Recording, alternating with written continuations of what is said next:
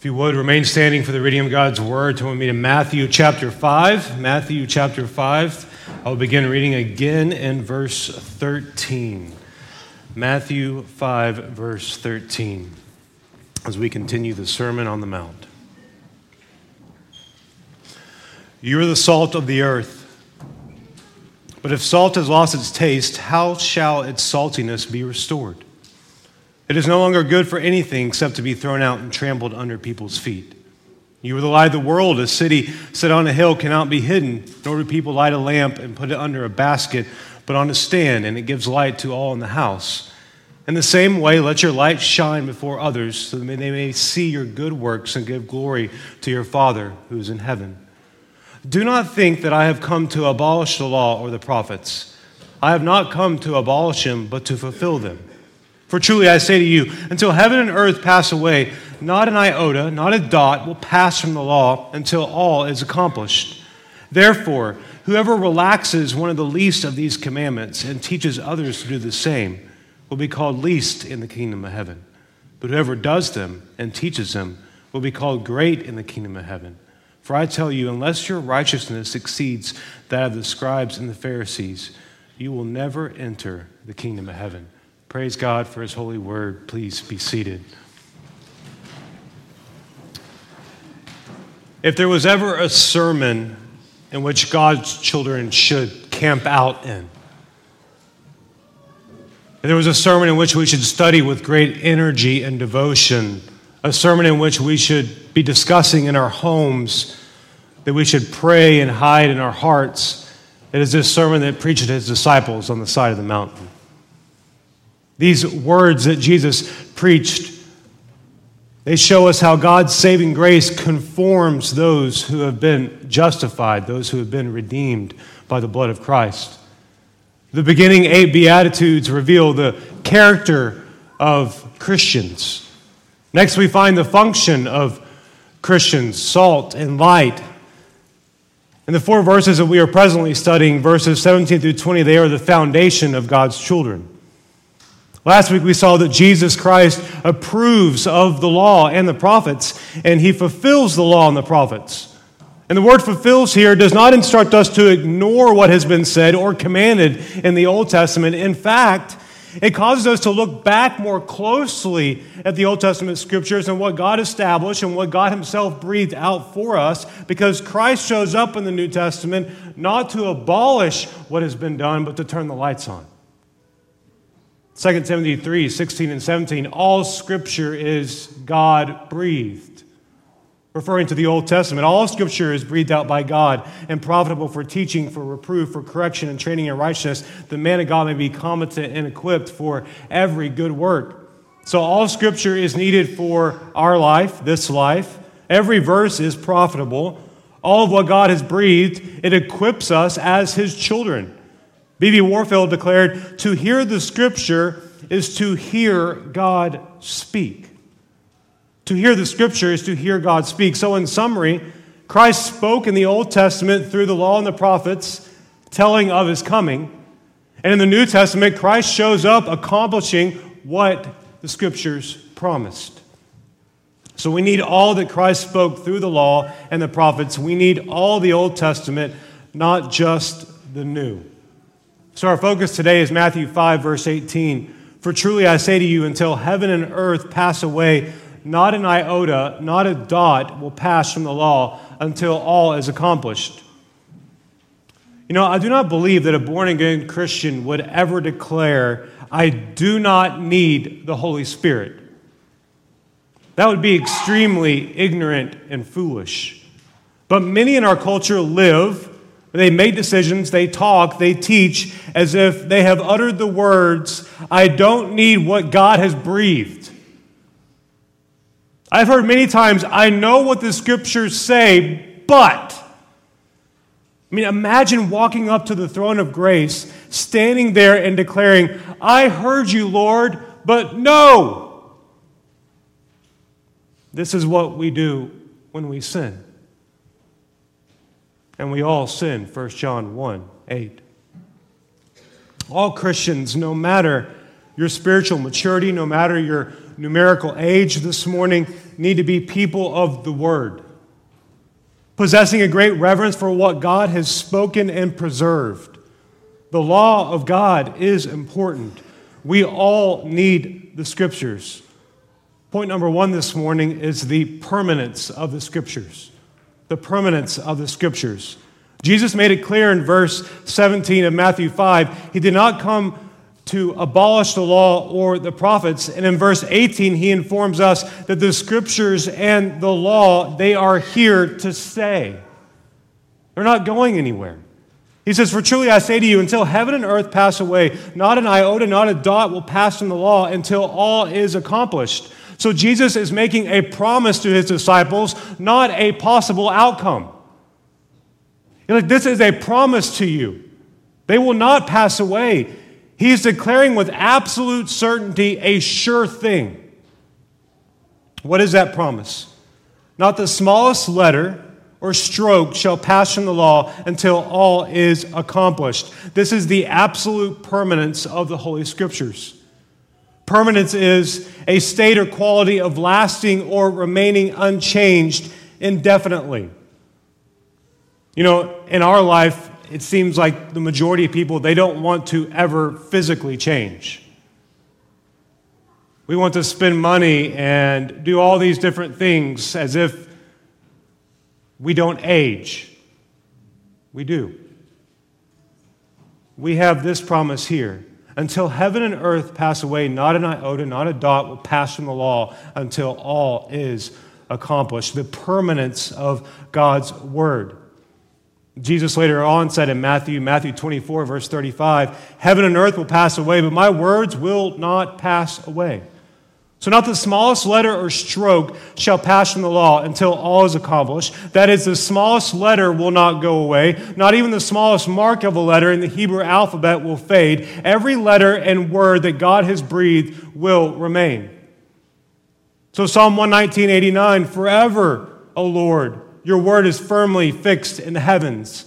Isaiah 40, verse 8, "The grass withers, the flower fades, but the word of our God will stand forever." Over time, our words fade and they go on deaf ears.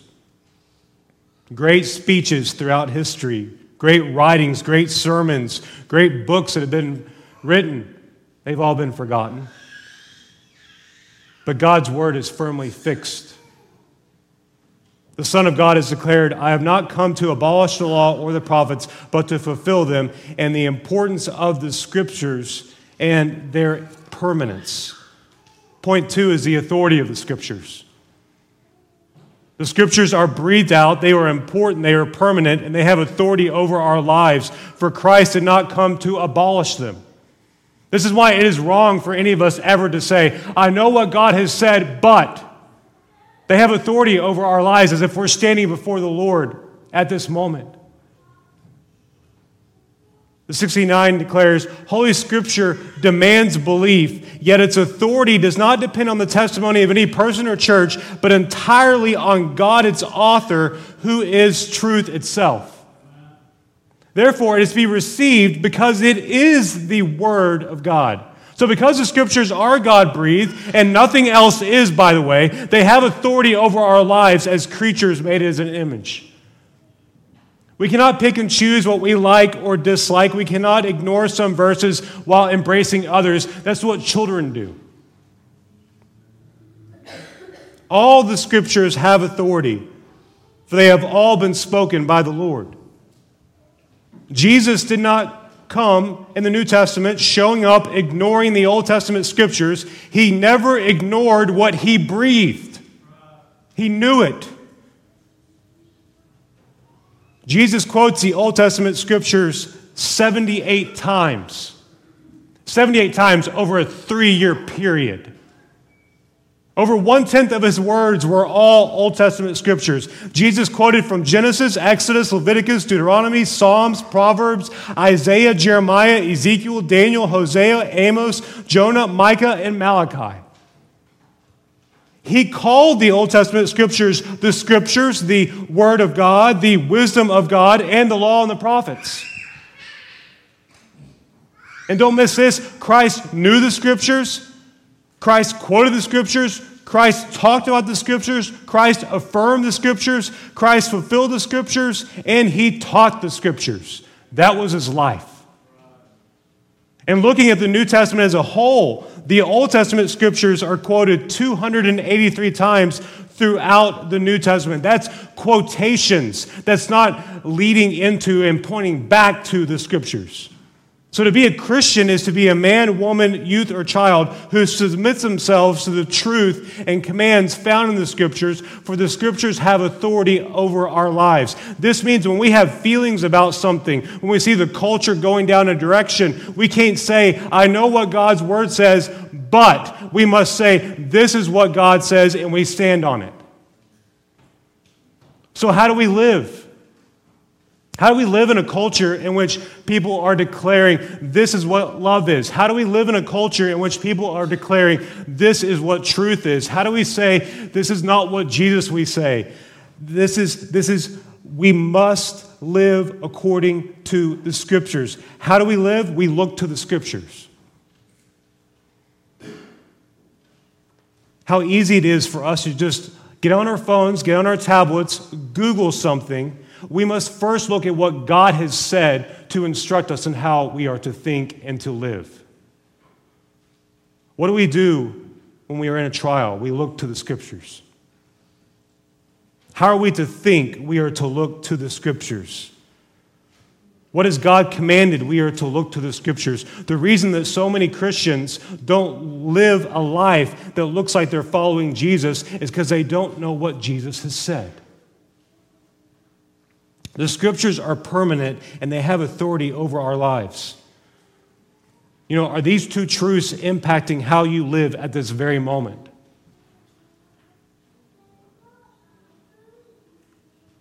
I'm not asking if you can say amen in a church service. I'm not asking if you can agree with what's being taught from the pulpit or on Wednesday. I'm asking you, do the Scriptures impact the way that you live when you go outside these doors? When you enter the doors at your home, is that changing there? Is that the culture there that you are pointing whoever's in that home back to Christ because privately you're pointing your life back to Christ through the Scriptures? The Holy Scriptures, they are permanent and they do have authority over our lives. Do you have reverence for the permanence and the authority of God's Word? Are you looking to the Lord and to what will last? Because they're not going away. The Holy Scriptures are permanent and they have authority over our lives. Point number 3 is the inerrancy and infallibility of the Scriptures. The inerrancy and infallibility of the Scriptures. For truly I say to you, until heaven and earth pass away, not an iota, not a dot will pass from the law until all is accomplished. So what the Lord has breathed, what the Lord has affirmed and fulfilled, it is absolutely perfect. What he has breathed out is perfect, what he affirms is perfect, and what he fulfills is perfect. This means the Scriptures are absolutely true. Inerrant.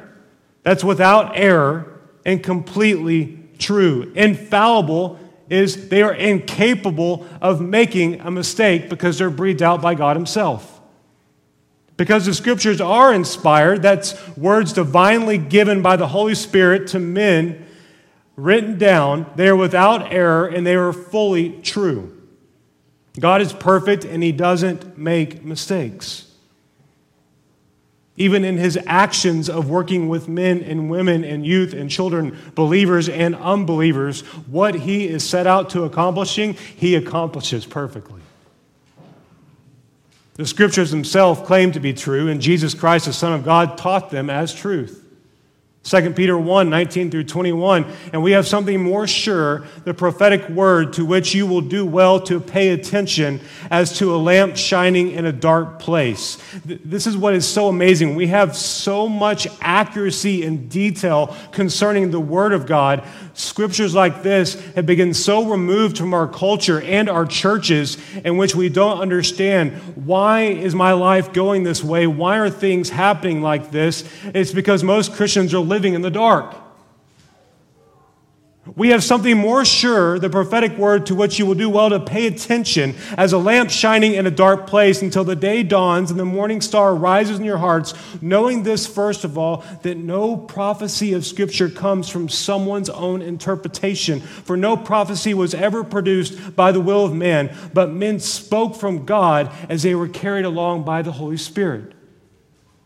As Christians, we must not be ignorant of what God has breathed. Therefore, a great priority of our life must be to know the Word of God. As Charles Spurgeon declared, visit many good books, but live in the Bible. We have access to the inerrant and infallible Word of God. That which God has spoken and breathed and He has preserved it for us, we should be abiding in it. It's as if a child has walked up to his father and he sits down Indian style and he's listening and hanging on every word in which his father has said. He doesn't want to leave and depart and run off. He doesn't want to listen to the things of this world. He wants to listen to his father. That's the picture of God's children. We find rest for our weary soul when we abide in the Word of God. We can remain faithful in our trials by looking to Christ and not our circumstances. The Scriptures are permanent, they are authoritative, they are inerrant, and they are infallible. And point number 4, I beg to say, is probably the most important, the sufficiency of the Scriptures. The sufficiency of the Scriptures. For truly I say to you, until heaven and earth pass away, not an iota, not a dot will pass from the law until all is accomplished. There is no doubt in our age that one of the battles being fought today is the sufficiency of the Scriptures. Many theologians have actually gone back and looked at history that's been easily recorded and said, we've fought so hard for the inerrancy and the infallibility and the beauty of the Scriptures that we failed to fight for the fact that they are sufficient. So many in the church have bended their knee and their voices to the false teaching of the day, and in turn they have elevated the opinions of men and women above what God has breathed. It doesn't matter the name of the individual, the name of the pastor, the name of the theologian. If it doesn't line up with the Word of God, we reject it. The Word of God must not be moved to our desired location, but remain in its high position in which God has placed it. How Christ lived, how Christ taught, what Christ preached, what He was teaching on the side of the mountain. We don't have the right to take what He has written and lower it to where it's more comfortable for us to live. We leave it there in this high position. You can believe in the permanence of the Scripture, the authoritative of the Scriptures, the inspired, inerrant, infallible Scriptures, but if you don't believe in the sufficiency of the Scripture, who cares? Sufficiency is key. In the words of Kevin DeYoung, the Scriptures contain everything we need for knowledge of salvation and godly living. We don't need any new revelation from heaven. Sufficiency is the attribute most quickly doubted by rank and file church-going Christians. We can say all the right things about the Bible. We can even read it regularly. And when life gets difficult or just a bit boring for us, we look for new words, new revelation, and new experiences to bring us closer to God, as if what God has said is not enough for you. We have all we need preserved for us in the Holy Scriptures. John Frame said, Scripture is clear enough to make us responsible for carrying out our present responsibilities to God. Church Father Athanasius declared, the sacred and divinely inspired Scriptures are sufficient for the exposition of the truth.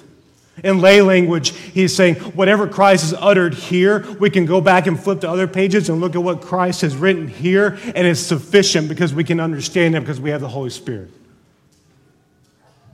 So let's look at it this way. The promise of the Messiah was given in Genesis 3, right after the fall. The Messiah arrives just as the Old Testament Scriptures described in detail. Christ responds to the temptations of Satan by using the Scriptures. Christ said, I did not come to abolish the law or the prophets, I came to fulfill them. Christ goes on to teach the Scriptures, and now we have words declaring the Scriptures will not pass away. They will accomplish their intended purpose. And after the resurrection of Christ, when Jesus appeared to his disciples on the road, we find these words in Luke 24, verse 27. And beginning with Moses and all the prophets, he interpreted to them in all the Scriptures the things concerning himself. So Christ has already died and risen from the grave, and he's going back, spending time with his disciples and walking with them, and he goes from the Old Testament, and he points to all these passages. He said, those are about me. I am the fulfillment of this. He goes on to say in Luke 24:44, then he said to them, these are my words that I spoke to you while I was still with you, that everything written about me in the law of Moses and the prophets and the Psalms must be fulfilled. Christ knew exactly what he was doing. And then now in 2023, many are saying the Scriptures are lacking, they are not enough, more is needed. Brothers and sisters in Christ, we have everything that we need. In the 500 years of silence between the Old Testament and the New Testament, they had everything that they needed. After Christ came and taught, those people had everything that they needed. Every generation has this battle. We think we need more. We think we need a new spoken word. We think we need this experience. We have what we need preserved by God himself in his holy word. 2 Timothy 3 gives us great insight into what surrounds us today. But understand this, in the last days there will come times of difficulty. People will be lovers of self, lovers of money, proud, arrogant, abusive, disobedient to their parents, ungrateful, unholy, heartless, unappeasable, slanderous, without self-control, brutal, not loving good, treacherous, reckless, swollen with conceit, lovers of pleasure rather than lovers of God, having the appearance of godliness but denying its power. Avoid such people. Maybe you're saying a divine amen. I want to read this passage one more time, but I want you to think about areas in which you have given in. But understand this, that in the last days there will come times of difficulty. What do you do when you enter into times of difficulty? People will be lovers of self, lovers of money, proud, arrogant, abusive, disobedient to their parents, ungrateful, unholy, heartless, unappeasable, slanderous, without self-control, brutal, not loving good, treacherous, reckless, swollen with conceit, lovers of pleasure rather than lovers of God, having the appearance of godliness but denying its power. Avoid such people. Paul goes on to say in 2 Timothy 3, indeed, all who desire to live a godly life in Christ Jesus will be persecuted, while evil people and impostors will go on from bad to worse, deceiving and being deceived. But as for you, continue. Continue in what you have learned and firmly believed, knowing from whom you've learned it and how from childhood you've been acquainted with the sacred writings which are able to make you wise for salvation through faith in Christ Jesus. All Scripture is breathed out by God and profitable for teaching, reproof, correction, for training in righteousness, so the man of God may be competent and equipped for every good work. The Scriptures make us wise for salvation, and they are profitable in every way in our road of sanctification. We need to continue in the Scriptures. Paul goes on in 2 Timothy 4, I charge you in the presence of God and of Christ Jesus, who is the judge of the living and the dead, and by his appearing and his kingdom, preach the word. So he has described what's going to happen in the culture. He has talked to them about you need to continue. Now that you need to continue, this is what you must do after I am gone. Preach the word. 2 Timothy 4:2, preach the word, be ready in season and out of season, reprove, rebuke, exhort with complete patience and teaching. For the time is coming when people will not endure sound teaching, but having itching ears, they will accumulate for themselves teachers to suit their own passions, and will turn away from listening to the truth and wander off into myths. But as for you, always be sober-minded, endure suffering, do the work of an evangelist, fulfill your ministry. You know, one of the things within Scripture, as we're talking about sufficiency, is that we go to the Scriptures in prayer, and we go to the Scriptures to learn, we go to grow and mature, and we rely on what God has said alone for that growth. I've been reading a book about technology here recently and how social media changes everything, and I love what the author said at the beginning. He says, my goal is not for you to dump all your social media accounts. If you do that, great, wonderful, amen. My goal is for you to understand that you and everybody else around you, you are being changed because of social media and how this affects you as a Christian and how it affects the body of Christ. And in so many times, we have been so guilty of being consumed with what other videos have said, what other pastors have said, what other theologians have written, and everything else. And we have allowed those things to form what we believe and what we do when we ourselves haven't declared with our life the Scriptures are sufficient, that we haven't gone to them and they're not enough. We must continue in the Scriptures. Jesus and the early church, they didn't believe that the Scriptures were lacking. Paul told Timothy to preach the Word, for the Word is sufficient in all things. So I want us to look at an Old Testament passage together concerning the sufficiency of God's Word. If you have your Bibles, turn with me to Psalm chapter 19. Psalm chapter 19. These first 6 verses in Psalm 19, these are speaking to general revelation, not special revelation. General revelation would be like Romans chapter 1. You walk outside, you look around you at nature and everything going on, and you're without excuse that there is a God. Psalm 19, verse 1, the heavens declare the glory of God, the sky above proclaims his handiwork. Day to day pours out speech, night to night reveals knowledge. There is no speech, nor are there words, whose voice is not heard. Their voice goes out through all the earth, and their words to the end of the world. In them he has set a tent for the sun, which comes out like a bridegroom, leaving his chamber, and like a strong man runs its course with joy. Its rising is from the end of the heavens, and its circuit to the end of them, and there is nothing hidden from its heat. So this is about general revelation, but general revelation does not save. General revelation is not the gospel. So we continue, verse 7. The law of Yahweh is perfect, reviving the soul.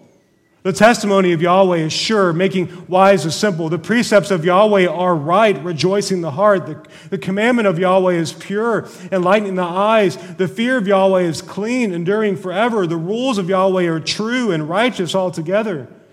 More to be desired are they than gold, even much fine gold, sweeter than honey and drippings of the honeycomb. Moreover, by them is your servant warned. In keeping them there is great reward. Who can discern his errors?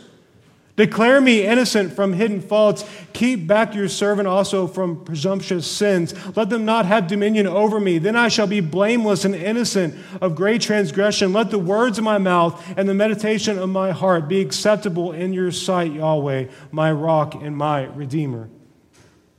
These verses speak to special revelation, the sufficiency of what God has breathed. And there are 6 statements here concerning the word of God, going back to verse 7. Statement 1, the law of the Lord is perfect, reviving the soul. That's the Old Testament and the New Testament scriptures are perfect. Hebrews 4, verse 12, for the word of God is living and active, sharper than a two-edged sword, piercing to the division of soul and spirit, of joints and of marrow, and discerning the thoughts and intentions of the heart. The law of the Lord is perfect. It revives the soul. But do not miss this. In reviving of the soul, you and I become angry because we have cherished sin. This is why many church-going Christians, they ignore the word of God because they don't want to change how they're living. The second thing we find is the testimony of the Lord is sure, making wise the simple. That the scriptures are trustworthy. They are sure. They make wise a simple man, woman, youth, or child. Hebrews chapter 5, For though by this time you ought to be teachers, you need someone to teach you, again, the basic principles of the oracles of God. You need milk, not solid food. For everyone who lives on milk is unskilled in the word of righteousness, since he is a child. But solid food is for the mature, for those who have their powers of discernment trained by constant practice to distinguish good from evil. There is a reason why so many churchgoers are where they are concerning the word of God, because they haven't abided and they haven't grown in their love and appreciation for what God has breathed. It makes wise the simple. Number 3, the precepts of the Lord are right, rejoicing the heart. The scriptures keep us going on the good old path, and the result is joy. I mean, that's what the scriptures do. If you ever open up a passage and you read the word of God and you find out I'm not alone. Like, this is what happens. I struggle just like this person did. I don't want to do this thing, but I do it. And our heart is encouraged and we rejoice because this is the Lord sanctifying us. Colossians 3:16, let the word of Christ dwell in you richly, teaching and admonishing one another in all wisdom, singing psalms and hymns and spiritual songs with thankfulness in your hearts to God. This should not only happen at church. This should happen in your car. This should happen in your quiet time. This should be happening in your homes, that you're dwelling upon Christ and dwelling upon his words richly, and it flows out into teaching and admonishing and encouraging one another and singing because your heart is overwhelmed with what God has provided you, the permanence of the scriptures. The 4th is the commandment of the Lord is pure. It enlightens the eyes. That God has commanded us to follow his words, and they are good words. 1 John 3:23 and 24, and this is his commandment, that we believe in the name of Jesus Christ, the Son of God, and love one another, just as he has commanded us. Whoever keeps his commandments abides in God, and God in him. And by this we know that he abides in us, by the Spirit whom he has given to us. Number 5 is the fear of the Lord is clean, enduring forever. Scripture is clean. He's still speaking about Scripture here. Scripture is clean. Scripture is enduring forever. It awakens us, and the result is that we fear the Lord. If you're doing a Bible study and you don't walk away with more fear and reverence for the Lord, you've made that study about you. You need to go back and redo it. 2 Corinthians 3, verse 16, but when one turns to the Lord, the veil is removed. Principle 6, the rules of the Lord are true. They are righteous altogether. So the Bible is true. It is all righteous. We don't come along and say, Lord, I like what you say about this, but I don't like this. Psalm 119, 160. The sum of your word is truth, and every one of your righteous rules endures forever. The sum of your word is truth.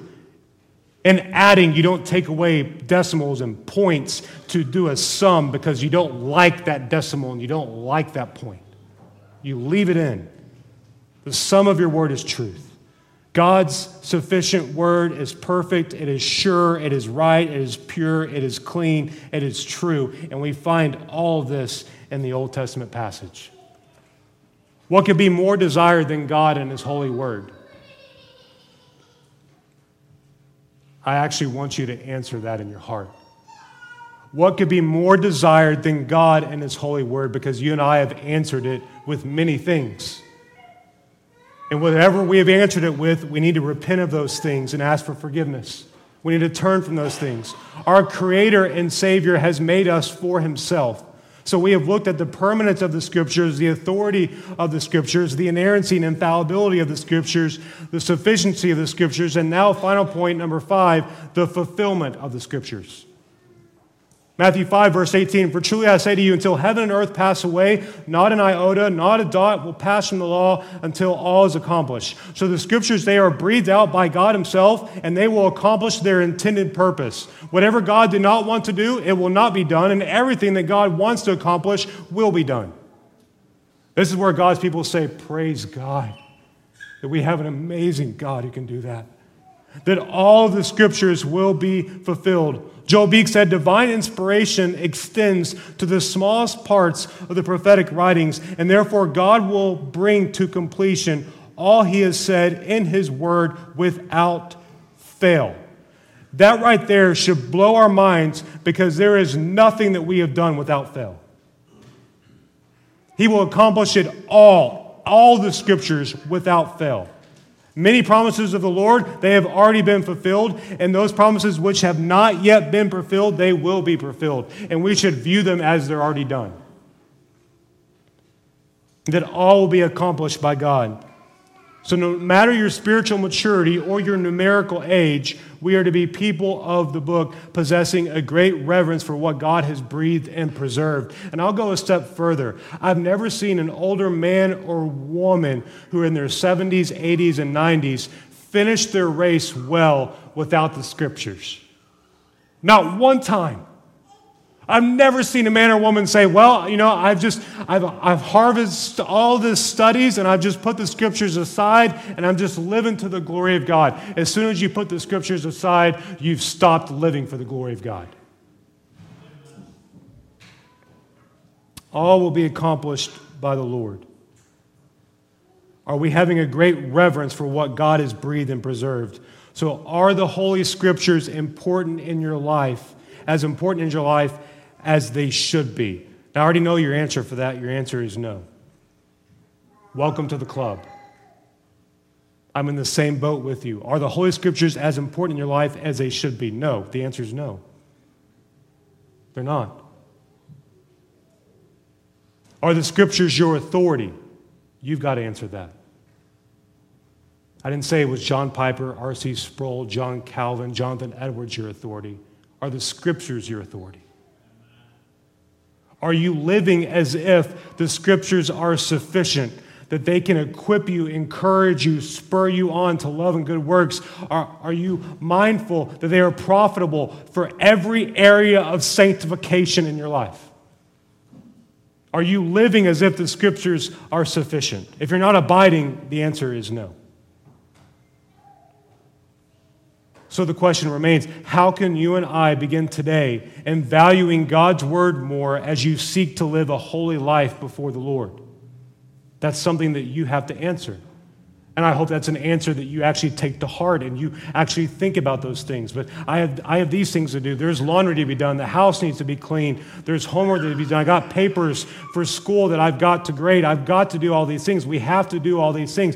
Absolutely, absolutely, absolutely. And you have a holy God who has created you for Him. All those things will not be a valid excuse in which is good enough before the Lord saying, the Lord's just like, I had no idea that you had all this stuff going on. I just didn't know. Sometimes it is absolutely true that we have not because we ask not. We have not because we haven't put forth the effort and the work. We have not because we haven't studied. We haven't abided. We've chosen to walk in darkness versus walking in the light of the Word of God. But understand this, all will be accomplished. Christ will return, and when He does, He is going to judge. Are you ready to give an account right now of your life? Have you repented of your sins and trusted in Christ alone for your salvation? I know this, when Christ returns, I don't want to stand before the Lord, and I don't want to have a life that is being lived in which I did not think what Christ had breathed out was sufficient. As if I needed something else that this world has to offer. As if I needed these things that would not last. When I know the Word of God is going to last, God is going to last, and I am to be living my life for Him. And God is going to accomplish all that He has set out to accomplish. May we be found as God's children, abiding and obeying and cherishing His sufficient and permanent Word. Father, I thank You for today. Father, I thank You for Your holy Word. Lord, forgive us when we have lived a life verbalizing with our voice and with our lips that You are enough, Your word is enough, but our life looks nothing like it's enough. Father, show us by your Holy Spirit areas in our life in which we need to line up with what you have breathed and not lower your word. May we be men and women, redeemed children who raise up and lift high your word because that's its proper place.